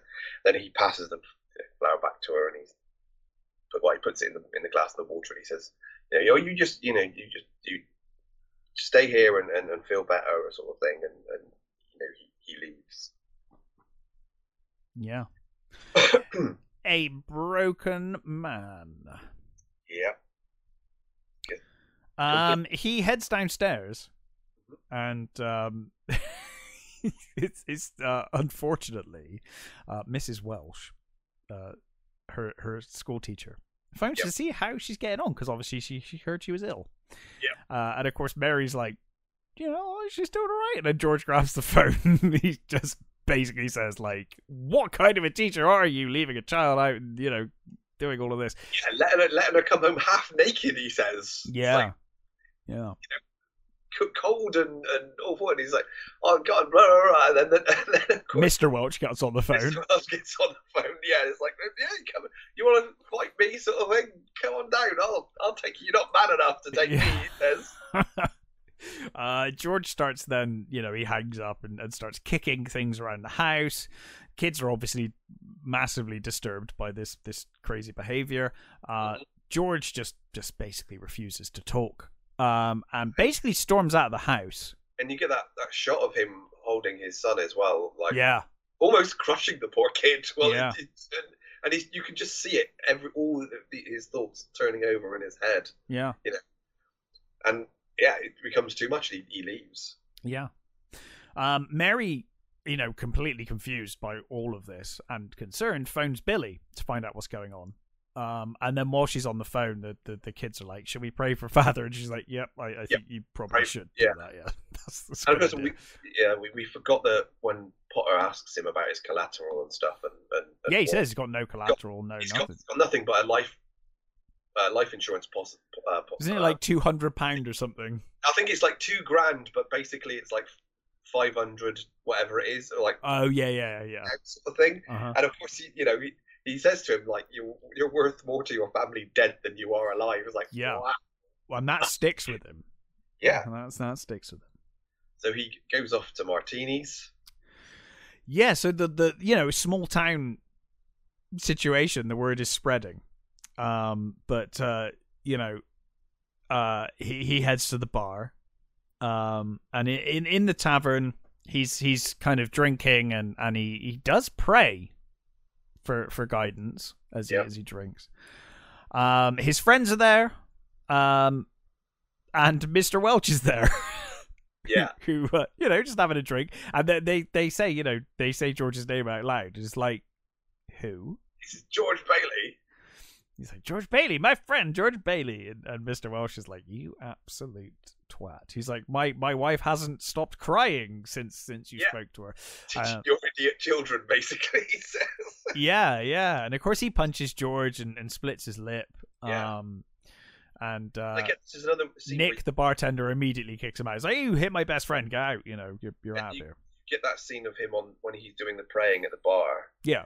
And they didn't. So the scene where you get a close up of his face, and it's you can see all the stuff just churning over him. It's a wonderful. Yeah, it's shot. Brilliant. Yeah. But it's that shot wasn't a tight thing. It wasn't zoomed in. They did that afterwards, which is why that shot is so grainy. Because they blew it up. Right. So it wasn't actually a zoom in. It was they did it afterwards, which is so. But the shot of him is just. Everything churning in his face is just it's amazing. It's an amazing shot. George finally leaves. His friends are like, go and rest. Just. Or sorry, they say he should stay in the bar and rest, and he's like, no, forget it. So drunk, he gets in his car and he drives towards the bridge. You also notice what I like as well is George is still basically driving the same car. Yes, yeah. He's never been able to upgrade. No, like they've always broken even, right? Yeah. Like they've never lost, but they've never gained any money. They're just making do the whole time.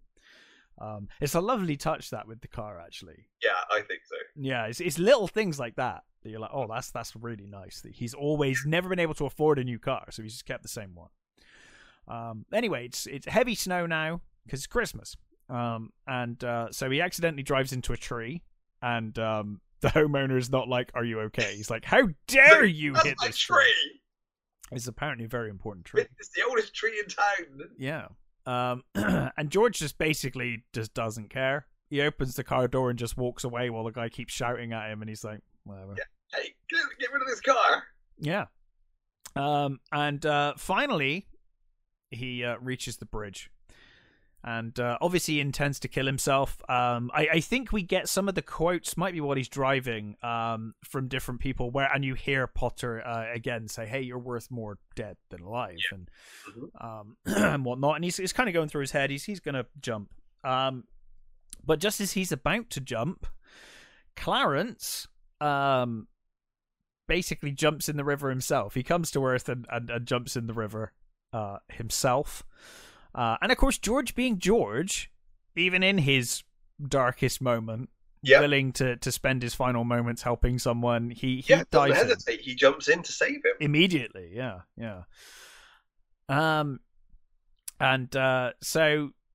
He rescues Clarence, and they end up back in the shack of the toll booth. And I love that that guy's great. His expressions are so he's just like, what is going on? Clarence go on about, hey, I'm an angel, and this guy's like, okay, this dude's fucking nuts. He's like, I've got to work this goddamn shift on Christmas Eve. I'm cold, I'm wet, I'm fed up, I can't see my family because I got to do this goddamn job. And now this asshole's here talking about being a second-class angel and not having his wings, and it's great. The guy's like, what? Because he starts putting on his robes, doesn't he? And he's like, my wife got these for me 200 years ago. What I died in, basically. Yeah. And he's like, what the hell were you doing? And he was like, well, I had to save George here from committing suicide. And George is like, what are you talking about? I jumped in to save you. And he's like, I did that to stop you. You didn't jump. You were going to kill yourself, and you didn't, did you? So it worked. And he says, all for $8,000. You're going to kill yourself for $8,000. What a waste of a life. And he's like, how do you know this stuff? How do you know like the details that he knows? How is that? And he also says, I'm worth more dead. Clarence, is very open about his divine nature. He just says it because it's just a matter of fact to him. He's never been on. You get the impression he's not been on Earth for 200 years or so he just doesn't know how things work. And he probably quite naive in life as well. So because he was, as he said, they think he's got this. He's an idiot, and he's been there for 200 years. I always got this feeling that stuff he'd done, he fucked up slightly. Yeah. Like in 200 years, the jobs he'd been given didn't quite turn out, and this feels like a last-ditch effort to get him to first class. I do kind of like that, although it does seem, I think Clarence cares, because it seems like Clarence cares. Oh yeah, absolutely. But there are a few times where like George is like, why are you doing this? And Clarence is just like, it's my job, dude. Like, I need to do a job to get my wings. It's like, I just, come on, can you just not kill yourself, because then I'll get promoted? Would that be alright? Could you just not die? Die after I've got my wings. Die tomorrow. Yeah, you can just do that. Just hold out for one night. Live till Tuesday, you'll be fine. Yeah. But yeah, so eventually George is like, do you know what? It was a mistake to leave the bar. Do you want to come for a drink, Angel Man? And they do. They head down. Oh no, sorry. They have the conversation. Sorry. They have the conversation. He says, I'd have been better off if I never. He says, I'm worth more dead. And then he's like, oh, no, you're not. And he's like, oh no, you're right. Actually, I'd be better off if I'd never existed at all. Yeah. And like, then he hey, that's a bloody good idea. And he's talking to the other angels, right? He's like, oh wait a minute, what do you reckon, guys? You don't hear you don't hear the replies, but he's like, yeah, that'll work. Yeah. And I like that you get the sort of the wind blowing and the door open and all the things. Well, you didn't have to go that far. Yeah, but he says, "Oh, the snow's stopped," and he's like, "Oh my god, I can hear out of my other ear." And he's like, "Oh, it must have been falling in that freezing cold water." And it's like, I don't think that's how that works, dude. But fine. Yeah. So he can hear again. His lips no longer bleeding. Yeah, his lips cleared up. All very odd. But as Clarence says, he says, "Oh, you will see some strange things now. You will see a lot of strange things." So he says, let's go to the bar. And they head back to his car, but it's not there. Car's not there, and the tree is fine. And the guy is coming home, and he says, "Where's my car?" He's like, what are you talking about? And he's like, "The car, I hit your tree." And the guy kind of like nervously looks at the tree. He's like, "Oh, you scared me. Like, what? The tree's fine. Like, what are you crazy people talking about?" And it just goes in. And he's like, "Where's my car?" And of course, Clarence is like, "You never drove here. Your car doesn't exist. Like, you know, it's probably with someone else." Yeah. But they end up walking, I guess, to the tavern. And he doesn't notice the sign, does he? He notices it on the way out, not on the way in. No, he doesn't notice that it's not Martini's anymore. Yeah. But it's Nick's place, isn't it? Mm-hmm. Something like that instead. Yeah. It's called Nick's instead of Martini's. Yeah. So they go in. He orders. George orders a drink, and much to Nick's chagrin, Clarence just cannot. He's like, "I haven't ordered a drink in 200 years. What do people drink?" And he starts sort of punch, and he's like, "Yeah, you're not." Yeah, he says, "Oh no, it's not cold enough for that." I like mulled wine. He's like, "Look, pal." It's like it's like this is a working man's pub. We're here to get people drunk as quickly as possible. Yeah, like just liquor, please. I love the fact that like Nick has gone from being sort of like what seemed to be a normal, lovely sort of bartender sort of guy to being like the worst sort of gangster gin joint barman. Yeah, and everybody in that place is either looks like they're a whore or a gangster. Yeah, it's like without George in their lives, everyone turned to crime. Yeah, basically. Which, I mean, you say that, but then it's like, well, without him, no affordable housing, slums. Yeah, you know, crime goes along with poverty. So it's exaggerated, but yeah, it's completely over the top. But it works, you know. Even one of the things we'll get to in a minute, which is like, which still it actually makes me laugh when he does it. But we'll get there. Okay. So you get them. You know, it's all going a bit wrong, and he doesn't understand why Nick's acting like he's acting, and then of course the drugstore guy comes in. Yeah.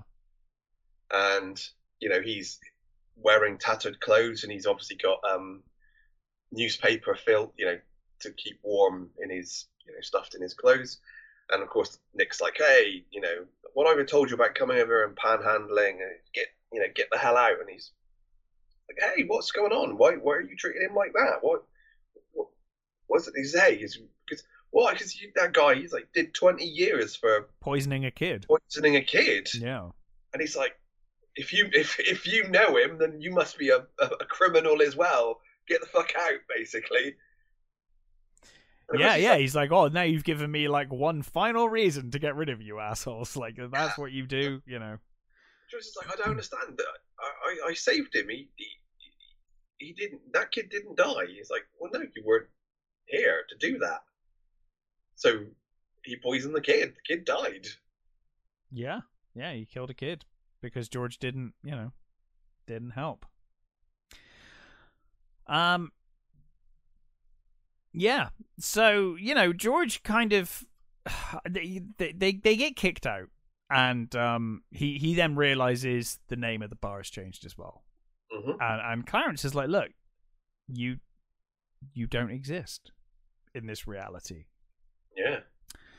And George says, "Well, if I wasn't born, like, you know, how am I interacting? Who am I?" And you know, Clarence says, like, you are nobody. You have no identity in this reality. You're just a random stranger to people, basically. Yeah.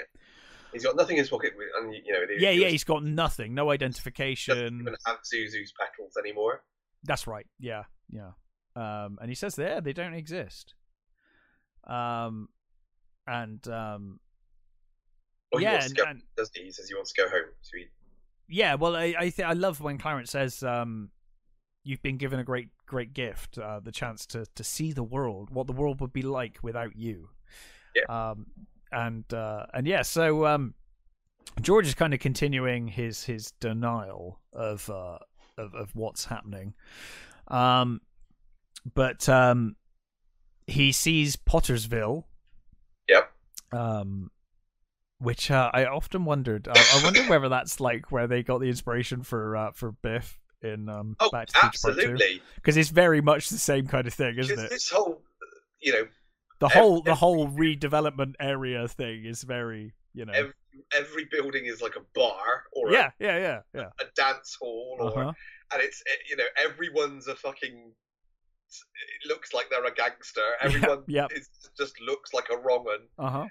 And you know, it's totally where Back to the Future Part 2. Back to the Future 2 comes from. Yeah, absolutely. Very much. So it's just a sleazy hellhole now. And he notices that the movie theater's not there, the Emporium is not there, and of course he goes to B&L.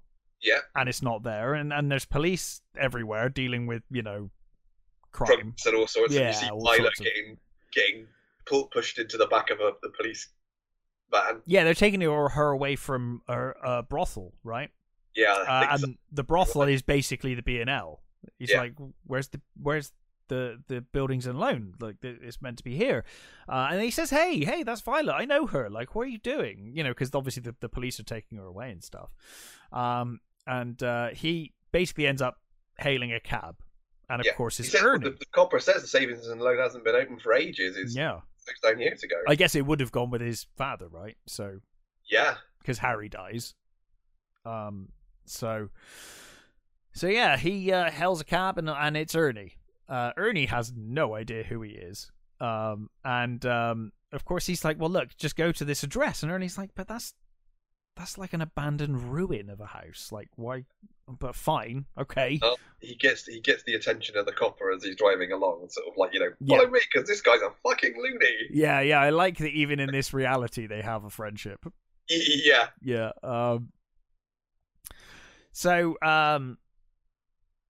George kind of asks Ernie about his life while they're driving. And he says, you know, his wife left him, and he lives alone in Potter's Field. Yeah. So they get to the house, and obviously, you know, George can't believe it. It's still the wreck. It never became anything. He's calling out for his family. Clarence appears there. But I like when Bert turns up, he comes to arrest them. Yeah. And then Clarence basically vanishes. He's trying to arrest them. He gets George run. He's like, run away, George! And he wrestles. The copper wrestles him to the ground, like trying to cuff him, and he disappears. Yeah. Hey, where'd he go? And he's like, okay, I'm off. Yeah. You can see on his face, like, I've had enough. I have lost my mind. Fine. George finally ends up going to his mother's house. And it's a boarding house, obviously, as it was. Boarding house, isn't it? Yeah. It was a boarding house anyway, wasn't it? But now it's like a much more dilapidated boarding house. And she doesn't recognize him and tells him to go away because she's no idea who he is. And George, you know, kind of worrying, mentions Uncle Billy. And she says, like, Billy's been in the insane asylum since B&L went out of business. So basically since, I guess, his dad died, drove poor Billy crazy, and he ended up in an insane asylum. But you know, he's kind of just... I guess George is still in denial about all of it. I guess he's like, "What? Am I just dead or something? Like, what's going on? This is like bizarre." But he does go to Martini's house in Bailey's Park with Clarence. And of course, what they find there is a cemetery. Clarence points out a certain grave. And of course, it's Harry. Yeah. It's his brother, and his brother, you know, broke the ice and drowned at the age of 9.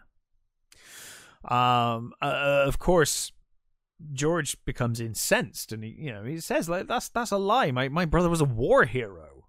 You know, he won like the Medal of Honor, saved lives in the line of duty. Yeah, he saved that like transport full of troops. It's like, no, didn't. That transport went under. Everyone on that transport died because no one was there to save them.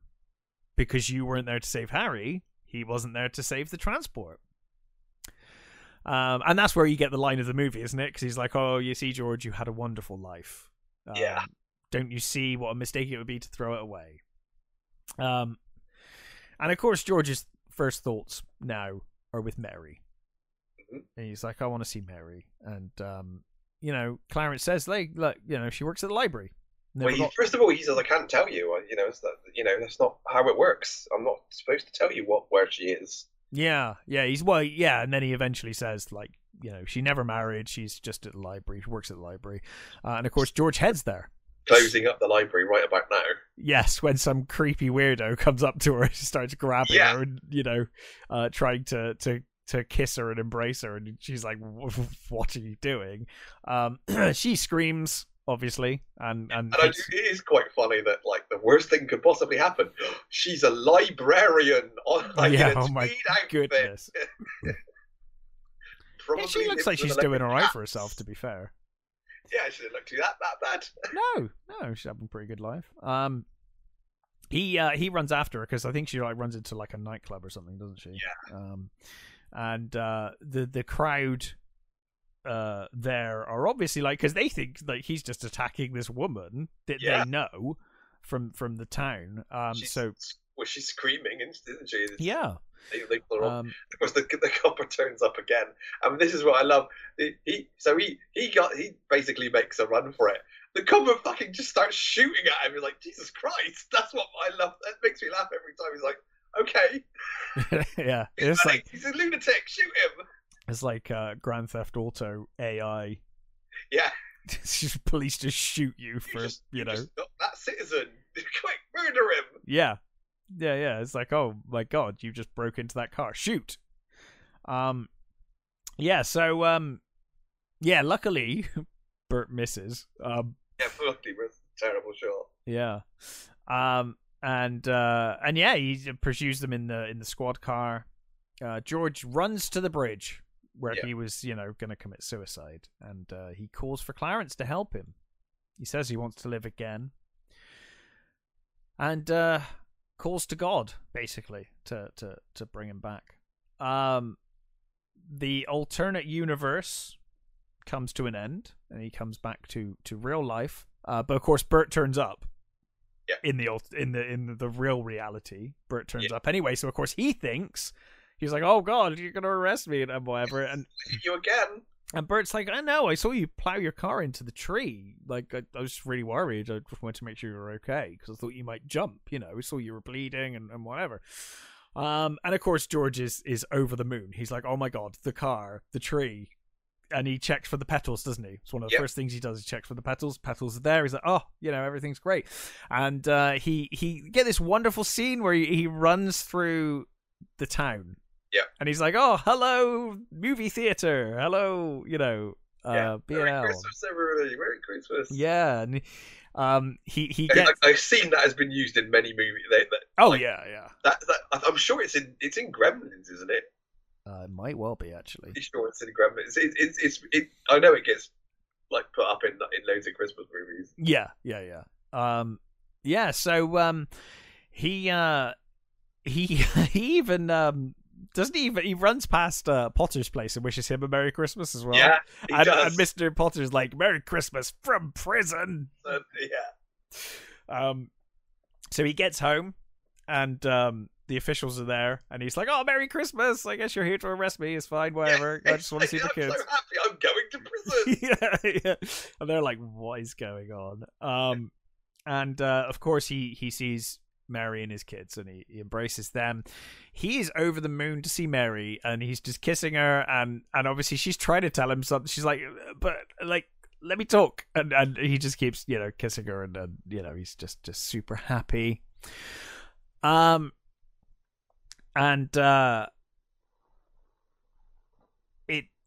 Billy comes in. Uncle Billy. With a load of other people, and he says it was so wonderful. Word got out that we were in trouble, and everybody came out to help.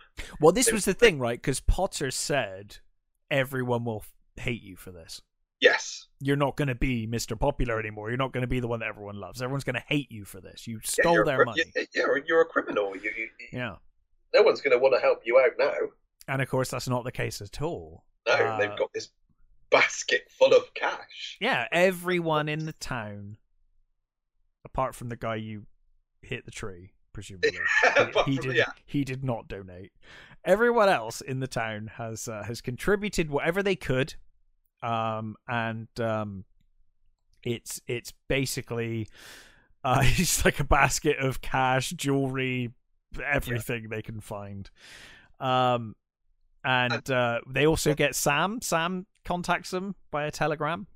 Yeah, he says his company's willing to transfer 20 grand to them. Yeah, if they need it. Yeah, and James comes back. Yes, yeah, and it's all good. Everything's brilliant. Yeah, I mean, the auditor's probably still like, you should still probably go to jail, but somehow you've come up with the money, so I don't really know. He puts money in as well. I know. It's Christmas. It's a Christmas movie. The guy who's got the warrant tears it up. Yeah, it's a lovely ending. Yeah, it is. And you again, James Stewart's face is just so wonderful as he takes in all these, everybody's love and everybody that's come to help. And of course you get the little trinkling of the bell, which we forgot about that in the bar. Is the every time a bell rings. Yeah, every time the bell rings, an angel gets. Because I love when they kick him out. Nick's doing the till constantly. He's like, "Look at me! I'm giving out wings." I'm giving out wings. So apparently the film has 42 bell rings. I'd never counted, but that seems more than I thought, actually. Yeah. So every time you watch that movie, 42 angels get out. Actually, I guess like every shop door has a bell on it. Yeah. Every till, there's bells at the start. Yeah, 42 though, that is a lot. Yeah. It's cool though. So, God, how shit was Clarence? All these bells going off all these years. Never him. Yeah. Yeah. So Zeus says about that every time a bell rings, he gets his wings, and there's Harry toasts George. Harry turns up and he's like, "Hey, the richest man in town." And there's the copy of Tom Sawyer that Clarence had. Yes, of course. Thanks him for his wings. Yeah, he's got a handwritten note, saying, no man who has is a failure who has friends. Yeah. And yeah, so he knows. Obviously, as he hears the bell, that Clarence has got his wings, and he says, "Attaboy, Clarence," as the film comes to an end. Yeah, and it's a wonderful life. A wonderful movie. A wonderful movie. I honestly, it's such a joy to watch every year. It does such a wonderful job of building character before you get to the fall, and before you get to the supernatural element. You're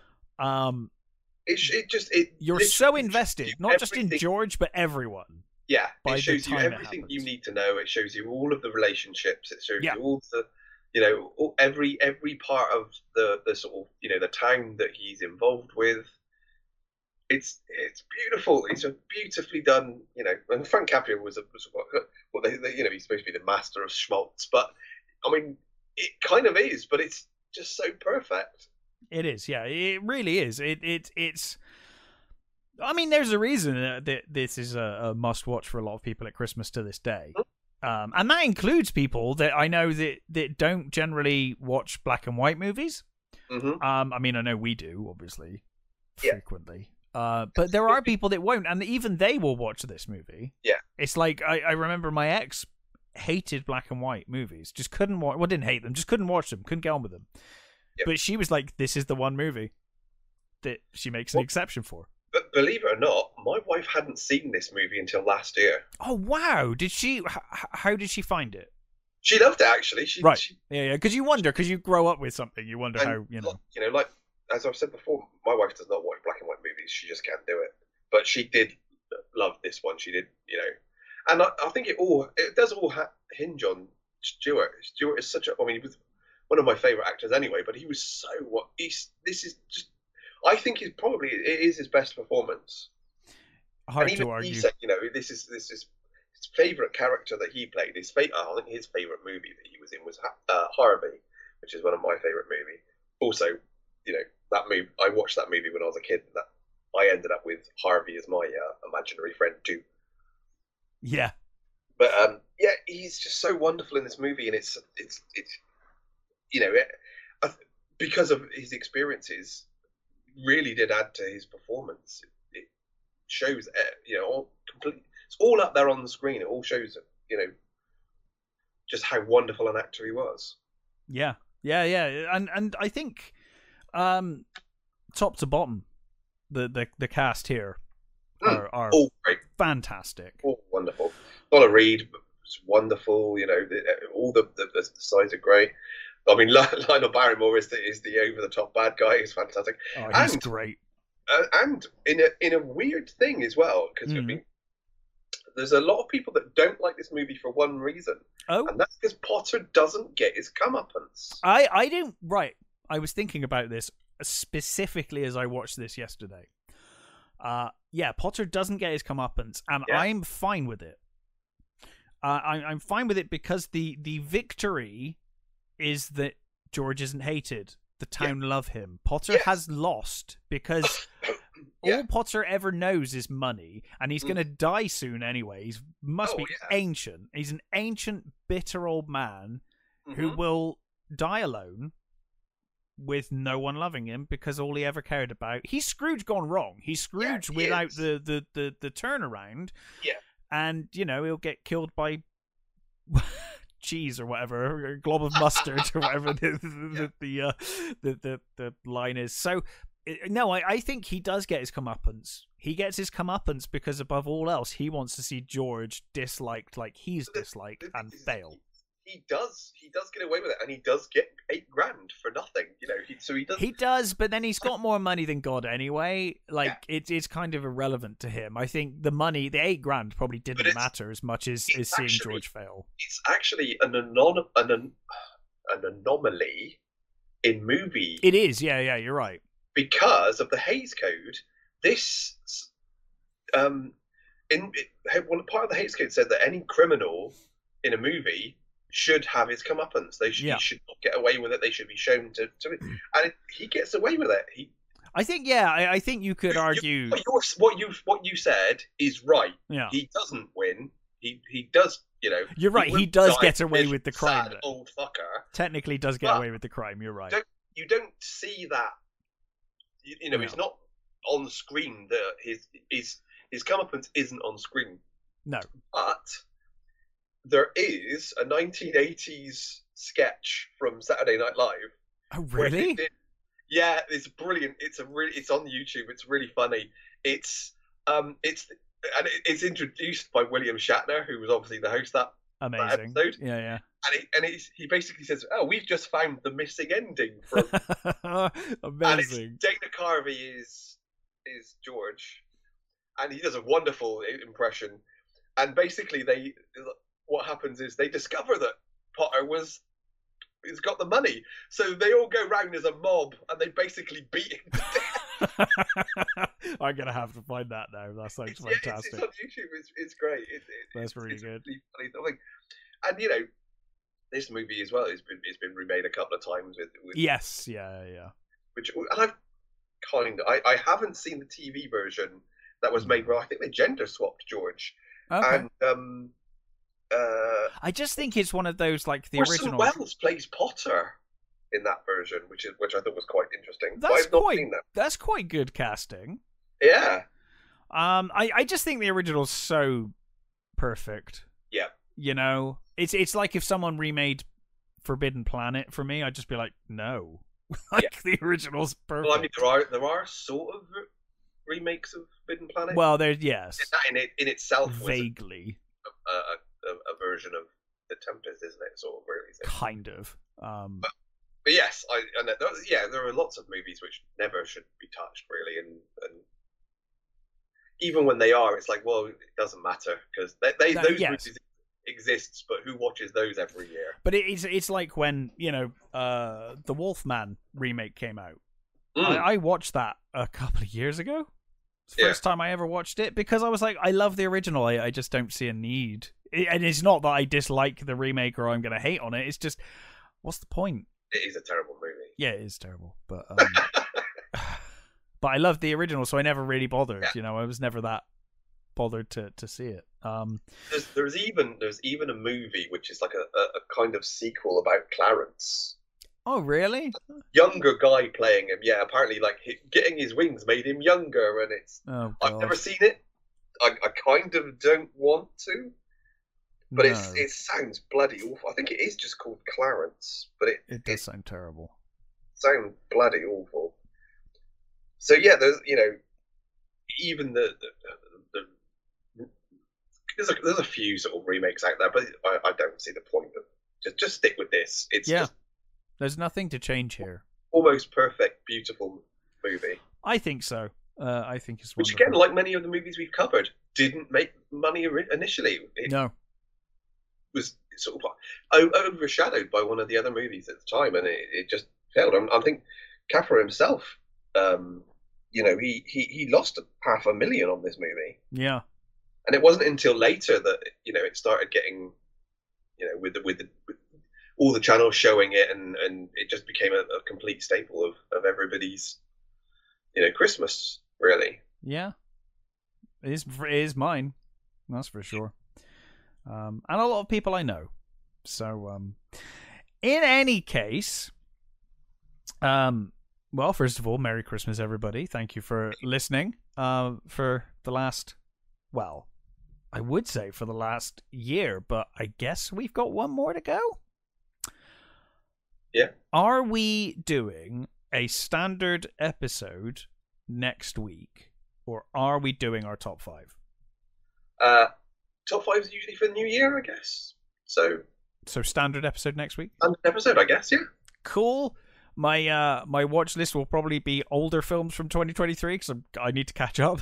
And see what I haven't seen, but that'll be cool because I guess I've seen some. You've seen some. Last ditch episode, year's last ditch. Our last ditch episode. They make it sound so appealing. This is our last ditch episode. I meant our last ditch effort for the year to cram in as many movies as. It could be quite interesting because I guess you'll probably end up seeing stuff that I've seen, and I'll end up seeing stuff you've seen. Mm-hmm. We can have a bit of a chat about that, bit of a chilled out post-Christmas, pre-New Year, and then I guess the one after that will be our top 5, and then we'll start anew in 2024. Jesus,